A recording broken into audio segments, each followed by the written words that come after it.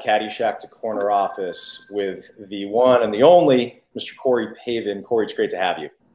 Thanks. Good thing there's an only one and only of me, that's for sure, for the rest of the world.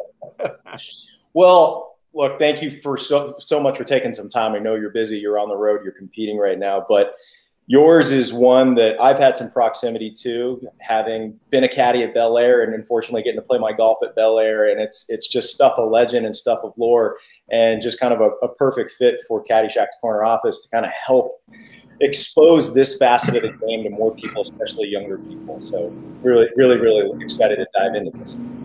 Yeah, hopefully it'll be interesting to people. Well, can you tell us just a little bit about where you first started caddying? I don't even know if it was at Bel Air first, and how you kind of arrived there. Well, it was. Bel Air was the first place I really caddied at. Obviously I went to UCLA, and UCLA is fairly close to Bel Air. It's right across the street.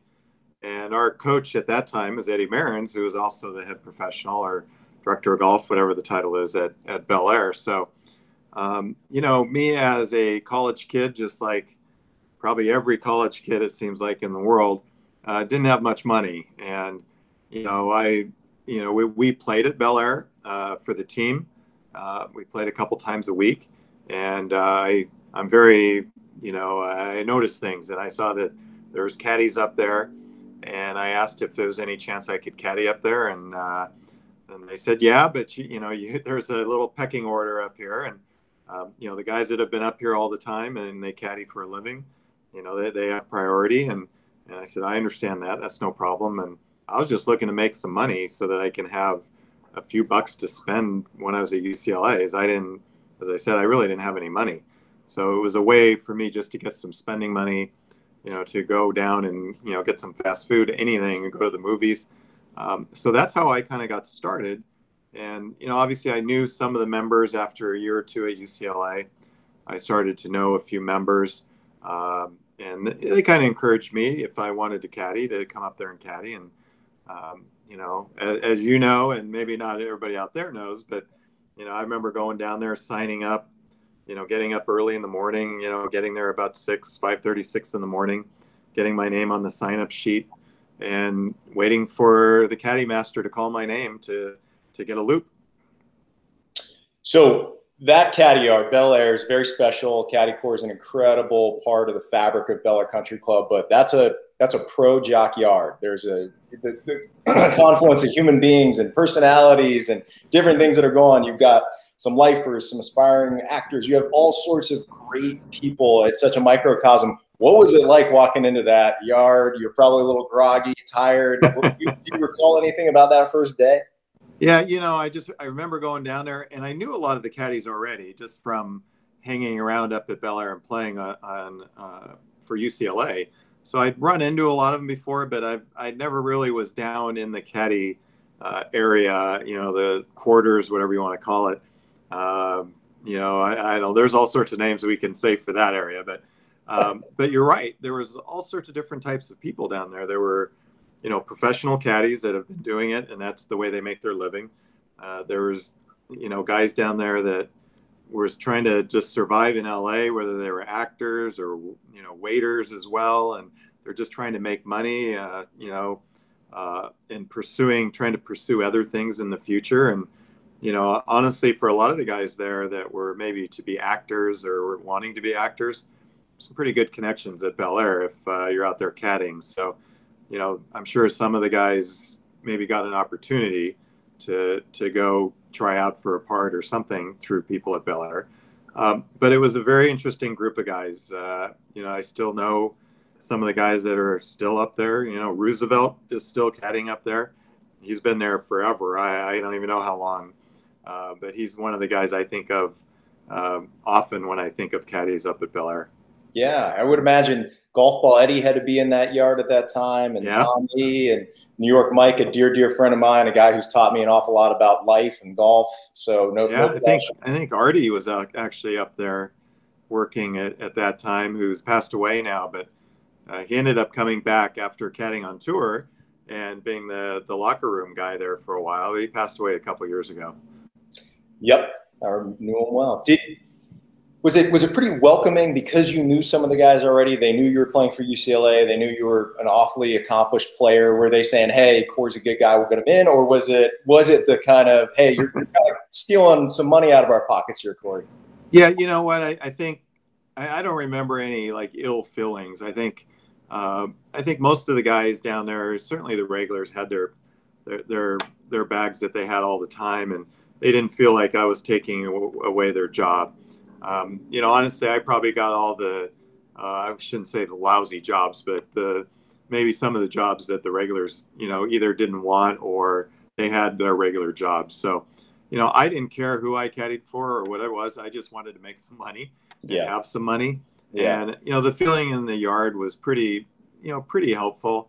You know, that they'd help me out and, you know, they said, "This is what you need to do. You need to go sign up. You need to stay over here. And this is the area." And, you know, most of the guys were all very helpful and, you know, they knew who I was. You know, I think that helped. But I never got the feeling from them that I was taking money out of their pockets. There was plenty of bags to carry. You know, caddies are required out there. So everybody had a job, and I never wanted to take a job away from anybody. So, you know, I basically worked on the weekends, so that, you know, everybody was playing on the weekends. So there was plenty of opportunity for everybody to caddy, and, you know, sometimes I actually go out and caddy, you know, double loop out there, and, you know, caddy in the morning, caddy in the afternoon too. So, you know, as I said, money was scarce for me then. So anytime I had a chance to make some, I tried to. sure, sure. That's awesome. As you were making this transition, you're obviously a very accomplished player and a top amateur, but then you're looping. You got to stand in the right place. You got to read putts. It's oftentimes trying to adjust for each individual player. What was that transition like? Did you ever make any big mistakes in that process? You know, I never remember making like a big mistake. I think, you know, I took it pretty slow when I went out with someone that I had never been out with before. You know, they get on the first hole, you know, "What do you think? It's an 8 iron or 9 iron?" You know, it's like, I have no idea. You know, I've never seen you play before. Give me a couple of holes here, you know, to kind of understand your game a little bit. So, you know, I think, you know, the members and the players I caddied for were understanding of that. And they probably gave me a little leeway too because of, you know, me playing golf at UCLA, and they kind of knew who I was at that point. But, you know, I tried to play it smart. You know, caddies are pretty smart people. They understand how to deal with people, and you learn a lot of skills, you know, a lot of people skills at being a caddy. You know, you don't want to, you know, piss off the guy you're caddying for because he's the one who tips you and gives you your money. So, you know, part of it is just dealing with different personalities, different types of people, whether you're caddying for a guy, a lady, an older guy, a younger guy, you know, whatever it is, you know, you have to adapt to that player, and you have to be able to help them in every way you can. And I tried to do that the best I could. Do you remember some of the regulars that you were out with? Did you help a regular game because it was weekends? Did you kind of? I would imagine, what was it? Just a couple of years, maybe 2 or 3 years that you did this ultimately. Yeah, it was about 2 or 3 years. I didn't really have any regulars, so I would just go up on Saturday, Sunday, and just put my name in there, and whoever they put me with is who they put me with. You know, once in a while I'd get the same people, or they'd ask for me if I was there, but for the most part it was hit and miss, and whoever was there. You know, I remember I caddied for Peter Ubroth in the LA Open Pro-Am one year. I think I may have actually played the year before in the tournament as an amateur, but you know, I caddied for him, who was a fairly well-known guy. I mean, the guy, besides many other things, you know, he ran the Olympics in Los Angeles, Right. and I still know him to this day. You know, he's a great guy. I'm sure you know him pretty well, and you know, I remember caddying for him at Riviera. I remember we were on the second hole, and you know, there's a lot of people out there watching the Pro-Am, and you know, he had like 220 yards to the hole, and it's uphill, it's into the wind, and I said, you know, you can go ahead and hit, you know, forward or whatever. There's no way that, you know, it's gonna be hard enough for you to get it there. And he caught a flyer, and it flew the green into the gallery, and I was like, oh my gosh, you know, I go, I can't believe you hit it that far, you know, sorry. And he goes, I can't believe I hit it that far either, you know, don't be sorry, you know, I killed it, you know. So it's fun to caddy for people like that. I think I was actually out there one day with Jerry West. There's a group of guys that like to, how should we say this? Gamble a little bit out there. So there's a gambling 1 p.m. game always with Jerry West. Yeah, they played. I think around 1 o'clock, right? Somewhere around there. I think I caddied for them once, but it was never. They never played when I could caddy. They didn't play weekends. They were always out there, the weekdays. And but at one time I did, and I was just amazed at how fast they played.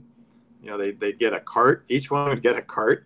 So I just jump on the cart, and as we say, I carried the putter, give them yardage, do all that stuff, and I think I probably made a decent amount of money that day. But those guys bet a lot of money, and I was kind of nervous caddying for them or caddying for Jerry because, you give a wrong yardage or, it can cost them a lot of money. So, I was trying to be extra attentive and careful with what I was doing out there. But, it's just a lot of different people, different walks of life that you meet and you get to hang around. And it was a pretty interesting time for a kid that, I grew up in Oxnard and, a small place, and to be around people at Bel Air like that, it was very interesting and very insightful. I learned a lot just talking to these men and women out there. What were some of those biggest lessons? Because that's really it. It's this foundation. It's such an impressionable time in your life, and it can be truly transformative. What were some of those that stood out for you, Corey? Well, I think, some of them are like money manager guys, some said, take care of your money, that type of thing. Some kind of taught lessons on, how to treat people, how to be around people, which is extremely important. Obviously, I was just this, all by myself golfer.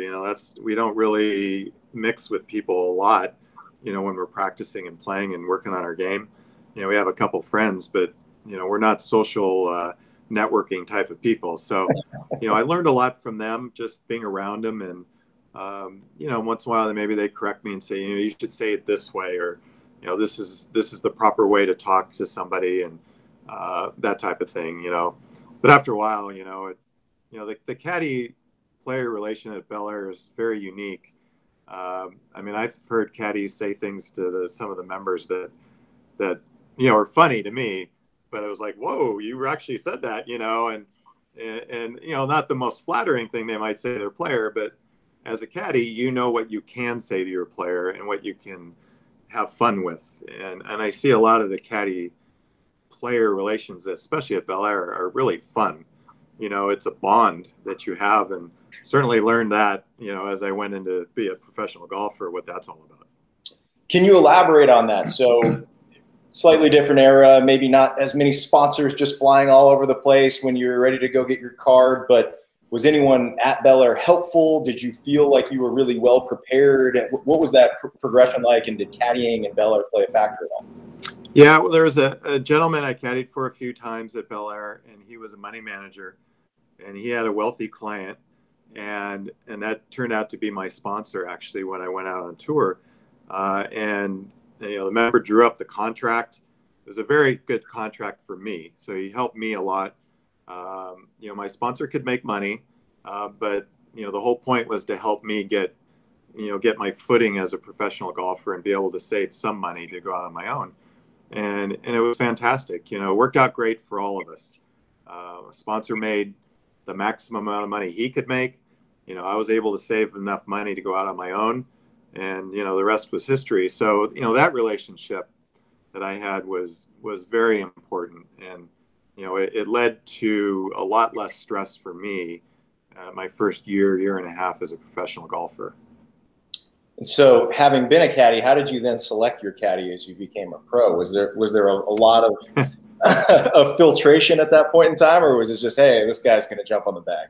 Yeah, that's interesting because caddies back then, so we're talking, just to give everybody a time frame here. I turned professional in 1982, and now it's like it's a very serious profession to go out and make a lot of money as a professional caddy on tour. Back then you could make money, but it was more of a kind of a bachelor lifestyle, to be married and to travel, I mean, as a example, I made, I think, $250,000 my rookie year in 1984 on tour. And typically, let's say you pay your caddy 10% of what you make. That's probably a little high, even, for back then, and a base salary. So, my caddy the first year would have made, maybe 40 grand. That's not a lot of money. It was a long time ago, but if you're married and have kids, that's not a lifestyle that's very sustainable. So there's a lot of bachelors. When I went out on tour, I didn't get my card my first try. So I ended up playing overseas. So I played in South Africa for 6 weeks, and I just had a local caddy there. It was just, somebody was just there, and they kind of assigned us caddies. So it wasn't much of a, looking for a caddy. And then I went to Europe and played for 3.5 months. And I knew a guy that I'd met that was a caddy, and he knew a guy that was backpacking through Europe from Australia that liked golf. And I hired him to caddy for me. I had no idea. I never met this guy before. And he ended up caddying for me on tour all the way to 1991. He came from Europe. He followed me over about a year later. And he caddied for me when I won the money title too. So, Jim was a great guy. So, I didn't pursue caddies. It kind of fell in my lap. And I was very fortunate because Jim Menzies was my caddy for quite a while. And he was just a very mellow guy. And it was a good fit for me. I don't need someone that's all hyper and running around. I need someone to keep me calm because I'm hyper enough for myself. So that's how that worked. And then my current caddy, who I've had since 1991, Eric Schwartz. Actually, the only reason I have him, or a reason, is when Jim Menzies, I played a tournament in Europe. I played the British Open. Then I came back to the United States for one, and then I went back to Europe for a tournament. And since Jim had backpacked through Europe, he wanted to stay in Europe for another week, the week that I was back in the United States. So I said, all right, Jim, if you're not coming back to the United States, you have to get me a caddy for the week I'm back. And he picked a friend of his, who was Eric Schwartz, who's still on my bag today, to caddy for me. And it was at Hartford, and I lost a playoff. And at the end of the year is when Jim went back to Australia to live. And I asked Eric if he wanted to work for me full time. And, at that time I was playing pretty well, and he jumped at the opportunity, and we've been together ever since. So it's kind of just happened, to answer your question.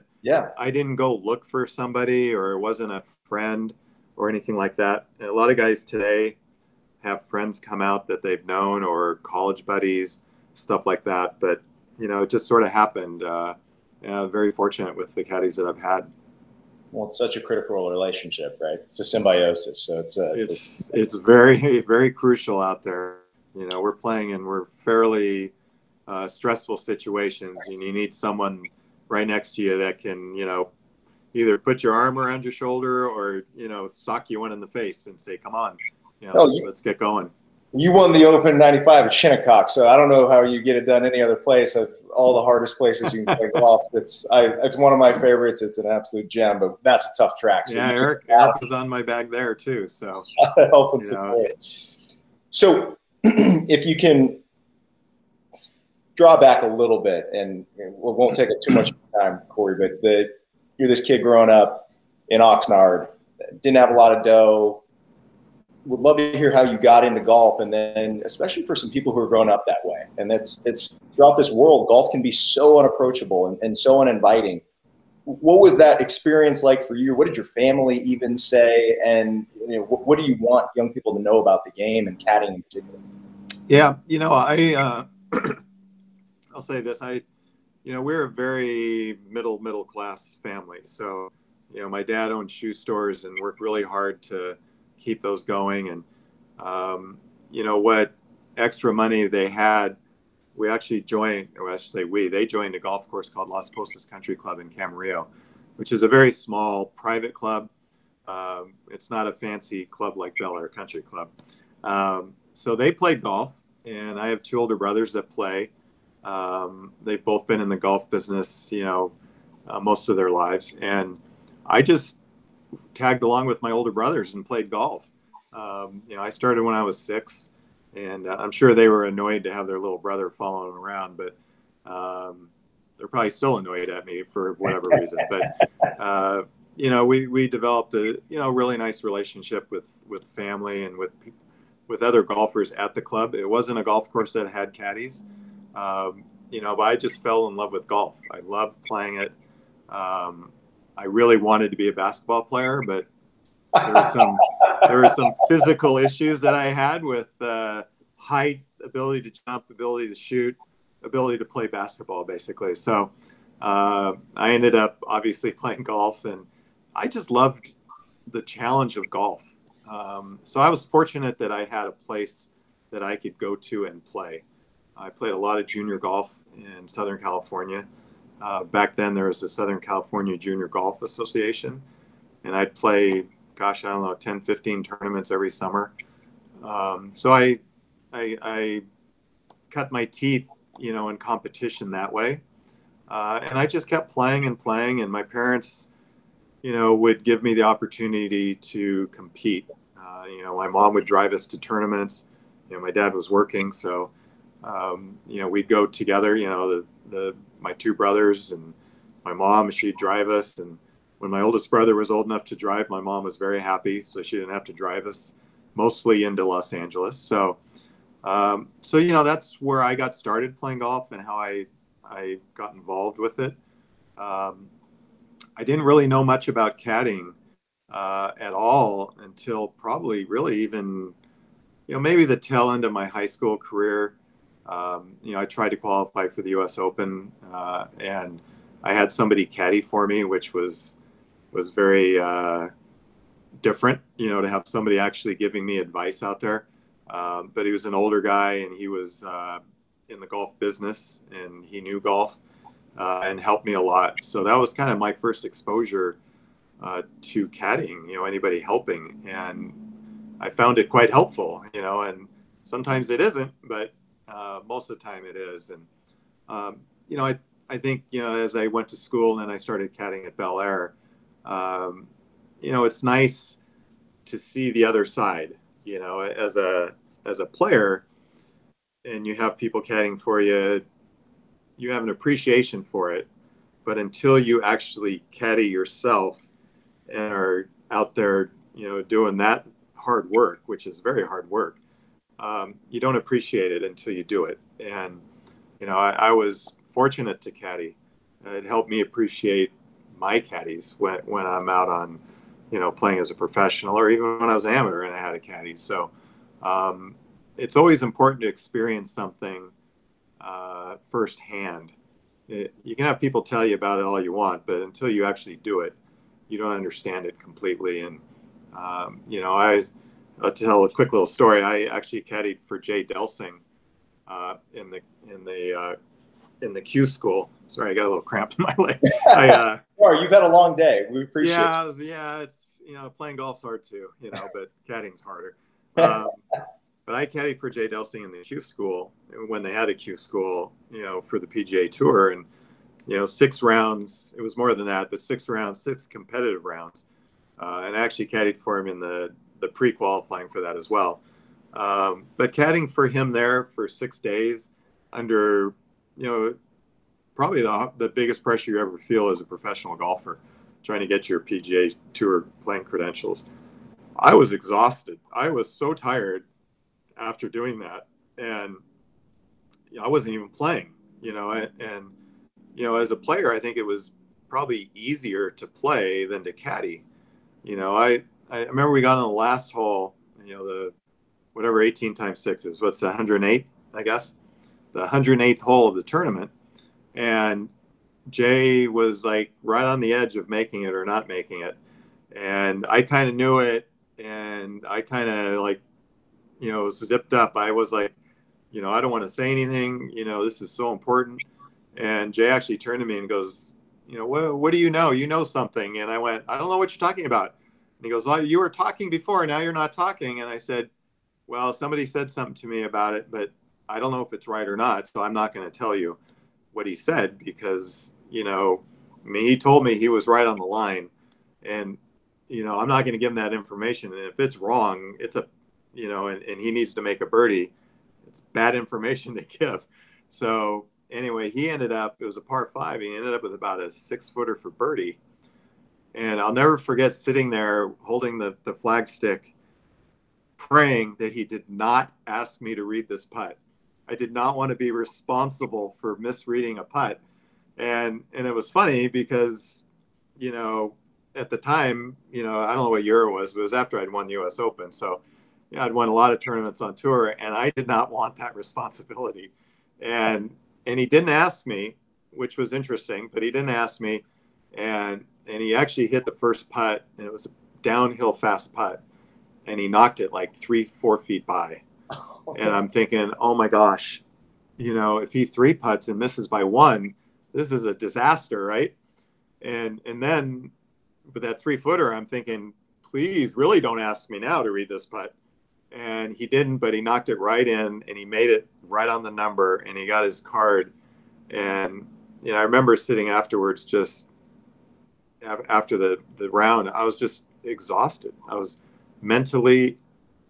more mentally exhausted than physically exhausted, but I was tired too physically. But it made me appreciate my own caddy so much more. I remember coming back out on tour the next year, and I told Eric, I go, man, I appreciate you so much more after what I just went through. And, I appreciate you anyway, but now it's even more. And he probably said something like, oh, good, I can get, more out of you or something. But, we have such a great relationship. He's a great, great friend of mine. He's probably my best friend. We've been together so long and been through so much. So, caddying teaches you a lot of things.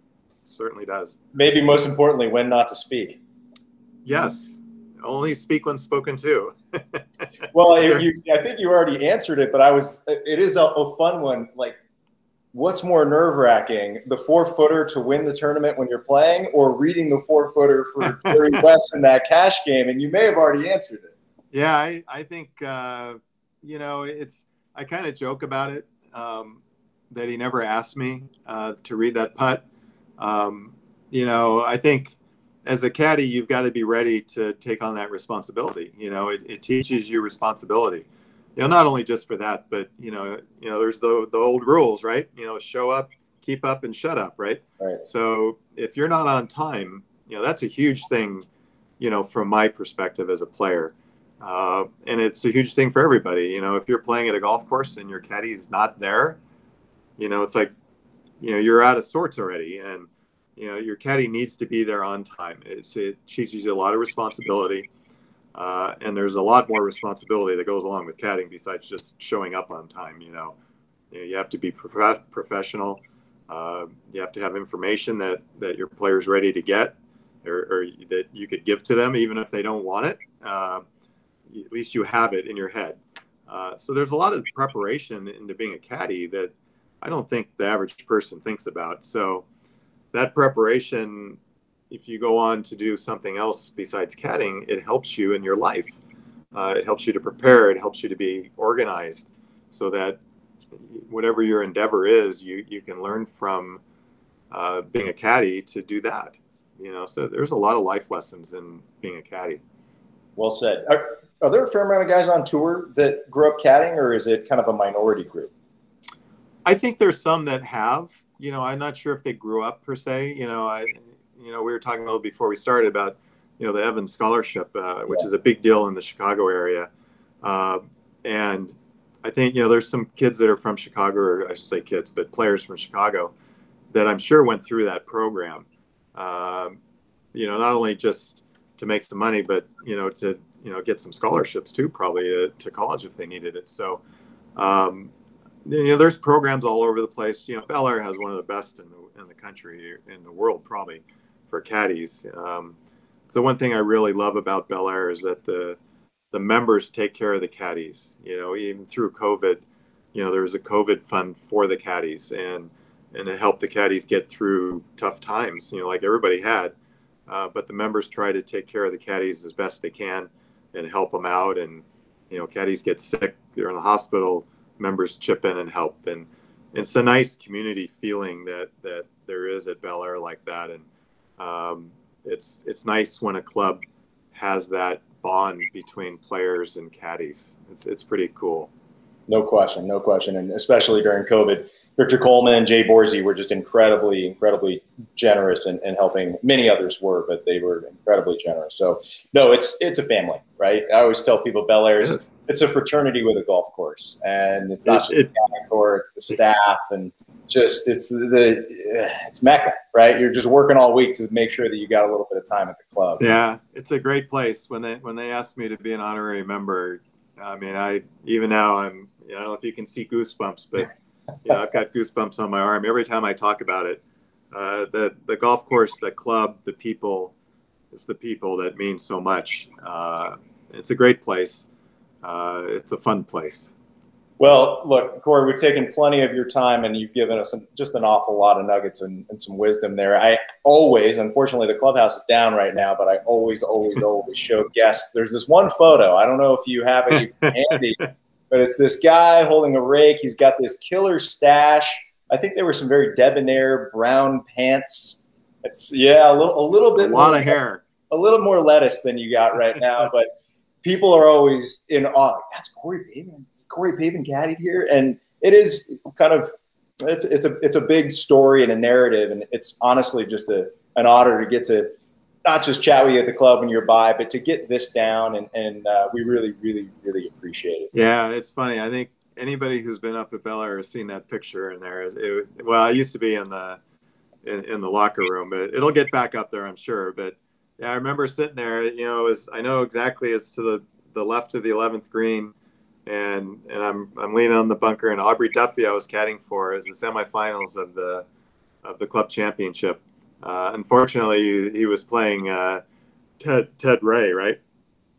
Ted Richards, sorry. Ted Richards, which was 16 like championships or something like that. It was an automatic loss for Aubrey, unfortunately. But it was fun, and that picture, I can't tell you how many times. I mean, you're saying it, but anybody who goes up to Bel Air, somebody points them to that picture and goes, look, that's Corey Pavin when he was, 20 years old and had a big bushy brown afro and glasses. And there I was, and people go, no way, that can't be him. But Corey, that's quite literally, that photo really epitomizes what Caddyshack, the corner office is, and what you've gone and done in your Hall of Fame career. And it's just truly remarkable and an honor. So we'll tell any stories you want for as long as you want, but I want to be very sensitive of your time. I know you've got to get some sleep, maybe get some dinner, and you're gonna play great tomorrow. We know that. Well, I appreciate you having me on. I think it's a great show. I watched one of them, and it's pretty cool to get stories out there. It's golf's a great game, and there's more to golf than just playing it. There's a lot of facets to it, not only caddying, the professionals at the course, the superintendent, everybody takes care of the golf course. There's a lot that goes into it, everybody that works at the golf course. And, caddying's a great way to learn a lot of things. And it's a great way to be mentored in certain ways by the people that you caddy for. Sometimes even caddies mentor the players. That happens as well. Well said. Well, Corey, thank you so much for your time. We'll look forward to teeing it with you sometime, maybe with Mr. POTUS when you make it to town. And good luck for these travels and this stretch of playing. Okay, I'd like to get together with you, Kai. Thanks for having me. Take care, Corey. Have a great night. Too.